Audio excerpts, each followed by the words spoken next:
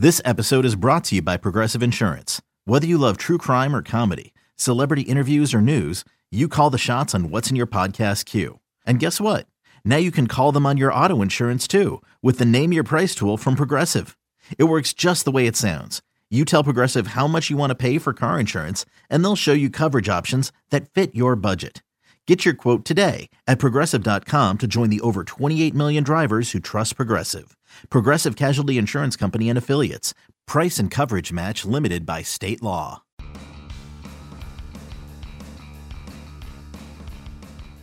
You're listening to MLB.com Extras, brought to you by MLB.tv. It's baseball everywhere. Hey everybody, thanks for tuning in. I'm Anthony Castrovance, and this is our weekly look at the Cleveland Indians. I am joined, as I am each and every week, by Jordan Bastian and JB. Wow, a lot to go over here since we last spoke. Last time we spoke, we were talking about the Danny Salazar injury and the consequences of that particular absence as the Indians go into October. And now we've got another big one. Carlos Carrasco hit on the hand by an Ian Kinsler. Line shot back to the mound, and fifth metacarpal broken. Carrasco is out. Rotation that was once such a great strength for this club has been whittled down to a precious few. What is your take on this injury and how it affects things going into the postseason? Yeah, it's been a pretty boring week here in Cleveland. It's pretty devastating. You know, I think the Tribe's outlook as once sort of being the favorite in the American League to potentially go to the World Series, you know, that's taken a huge hit. You know, when you lose guys of Salazar and Carrasco's caliber. You know, Salazar, maybe there's a chance he could come back if they do make it into the deeper rounds. But I don't know if you can count on him as a starter at that point. Maybe you're looking at a potentially impactful reliever, but you got to get there first. Yeah. You know, that's a long ways away. This is a team that still is very talented in a lot of other areas. One of the best base running teams in baseball, second in the American League in runs scored, one of the top defenses in the American League, and their bullpen, since Andrew Miller's been here, has arguably been the best in the majors. So it's not like they're lacking in other departments, but when you start forecasting to postseason matchups and you're looking at Kluber, kind of an unpredictable Trevor Bauer, and Josh Tomlin and Mike Clevenger, you know, the road suddenly becomes a lot more daunting for this team. What do you think of, how do you think this is going to play out? It's all speculation at this point. The Indians really won't address anything publicly as far as, you know, what their postseason outlook for the rotation would be until they are actually, you know, guaranteed to be going to the postseason. They still have to nail down the division. They're certainly in great position to do so after taking 2 or 3 from the Tigers over the weekend. But for an October rotation, you talk about bringing Kluber back on short rest, and there's talk of piggybacking Tomlin and Clevenger. Who do you trust? Who don't you trust? What do you think for the October rotation? Kluber, Bauer, pray for 3 days of showers? There you go. Is that's what we're doing? No, you know what? When we talked to Mickey Callaway the other day in the wake of the Carrasco injury, you know, he had an interesting comment. He came right out and he said the good thing is Kluber and Bauer could probably pitch every 4 days. He said Bauer's arm never hurts and Kluber's just a beast, to use his quote. So when you start looking ahead towards the way the division series dates stack up, you know, Kluber could come back on short rest, and you would only need to do that with one of your guys, you know, conceivably Kluber, in that first-round setting if you went with a 3-man rotation. So you could maybe go Kluber, Bauer, and then kind of monitor Clevenger and Tomlin down the stretch. You know, see who you feel gives you the best chance to win. Maybe have it be a piggyback type situation. Have one of those guys available out of the bullpen, you know, in case you need to have a quick hook, because the hook does get a little quicker in the October setting. So I think it's also going to be interesting to see how they line up that bullpen. There's obviously some clear candidates, but then behind the front four of Miller, Allen, Shaw, and Otero, you know, Tito could go a lot of different ways here. But at least for the first round, I do think it could be a realistic scenario to see a 3-man rotation. All right, well, we know how some members of the fan base felt, or at least I did, based on some of the text messages I received as soon as Carrasco got hurt. And we know how one local beat writer felt. Paul Hoynes of Cleveland.com made his thoughts known that night, the night Carrasco's injury, that he felt September 17th was the day the Indians' postseason dreams died before they began. That column was met with a lot of a reaction, both from the fan base, from the team. Jason Kipnis had some pointed words on Twitter, as did Trevor Bauer. What did you think about that controversy and Hoynes' thoughts on things? Yeah, there's a lot of different ways we could go here. I have the utmost respect for Paul Hoynes. I mean, he's been covering the Indians as long as I've been on planet Earth. So he's earned a lot of, leeway. He's seen a lot of baseball, and he's earned the right to write columns and issue his opinion. And then on the other side, in this day of social media, if he's allowed to put his opinion out there, the players are allowed to respond with their opinion. And obviously a team like the Indians that has overcome so much already, whether it's Michael Brantley, Yan Gomes, Salazar, Carrasco, the list goes on. They're going to look for anything to continue to motivate them and gravitate towards. And I think this is just one more thing that will give them a little bit of bulletin board material and use as motivation.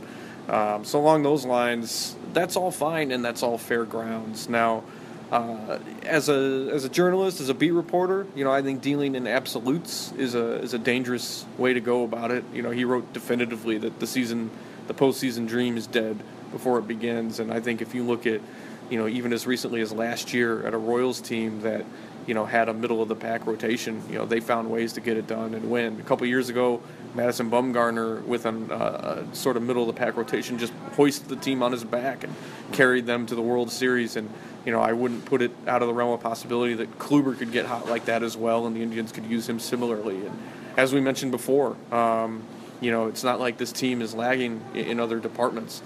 So I think there are ways that the Indians can have success. And I think with the bullpen that they have right now, when you're talking about Clevenger or Tomlin, maybe you're talking about 5 innings. Get us through 5 innings, and then Andrew Miller and the gang can lock it down. So I don't think their postseason dreams have died. I do think their postseason dreams are maybe not as realistic as they were just a week ago. And all you got to look at is the playoff odds and projections to see that. They went from, I think, around 13% down to about 9% in the wake of the 2 injuries, which is a 30% drop in a matter of days, which isn't insignificant. But at the same time, they still have the second best odds among the American League contenders right now. So that's kind of my initial take on the whole situation. Yeah, it's obviously.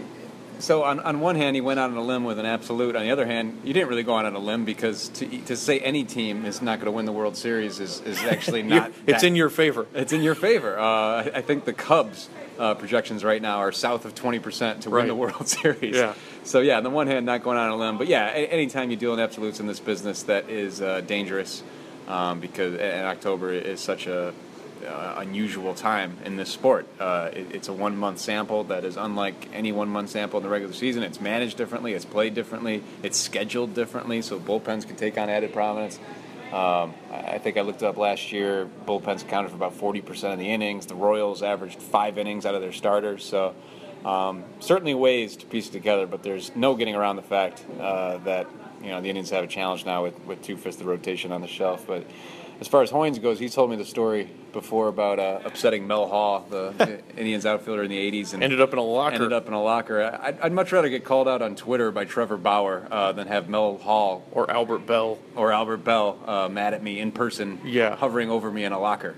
Yeah, exactly. I think I was listening to Zach Meisel and Hoynes' recent podcast, too. I think Zach asked him, what do you think Mel Hall or Albert Bell would have tweeted at you? And he said, tweeted at me. They would have been waiting for me.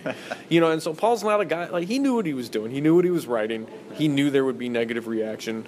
And, he also said he regretted not coming in on Sunday. It was a scheduled day off. He didn't come in. And I know Paul, I think he does regret not coming in Sunday, because he's not a guy that's backing away. He didn't not come Sunday because he was afraid of what was going to be the reaction when he showed up. He came Tuesday and faced the players after that, and he'll be here for the rest of the season and through the playoffs. It'll be interesting to see how the players sort of treat him down the stretch. Maybe this will just be a short-lived thing, but I do think he does carry respect in that room for the amount of years he's done this job and things like that. So there's a lot of ways to debate this. There's no black or white. There's no Team Hoynes or Team Bauer. There's a lot of gray area, and it's just, again, this team right now is looking for anything And I think the timing of it was an issue. That game, they lost Carrasco 2 pitches into the game. The bullpen then logs 10 shutout innings. Yeah. And the guy who won the game with the walk-off hit, Jose Ramirez, is the guy that has stepped up in Michael Brantley's place. Yeah. So I think on that night, the team felt like it was a day to celebrate the resilience of the team. And, hey, maybe a day or two later, if you want to kind of paint the realistic picture, and throw the word probably or likely in there. Well, maybe it doesn't even have that reaction. Day to be dead, I don't think. But, yeah, I understand your point, and that was quite a victory, and a victory for the September roster as well. Yes. Quite a way to gut that out with the bullpen. And yeah, that's the bigger picture point coming out of that weekend against Detroit. They did win 2 of the 3. They took care of business there. That was a highly anticipated series for both sides. Talked to Mike Napoli just about his nervous anticipation before Friday's game, sitting in the dugout, just absolutely thrilled to be in this position. And, the way this team handled Detroit this year is just unreal. Yeah, it's incredible. This is the Detroit team that really manhandled the Indians over the last few years to the point where I think they got in Cleveland's heads, in the heads of the players. And, they would see that they were playing Detroit or going to Detroit, and they were already sort of up against it before the first pitch was even thrown.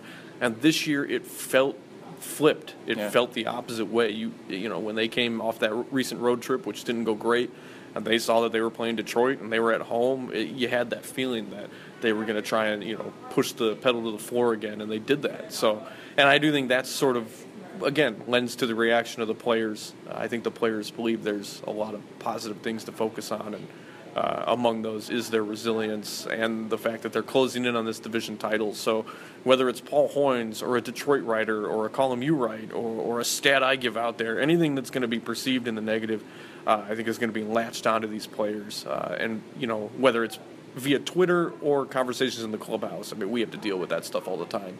Guys like Paul and I who are here every day hear it from players all the time, whether it's a tweet or something we wrote. So, it's not uncommon, but the public nature of what just happened, I think, is what was unique about this situation.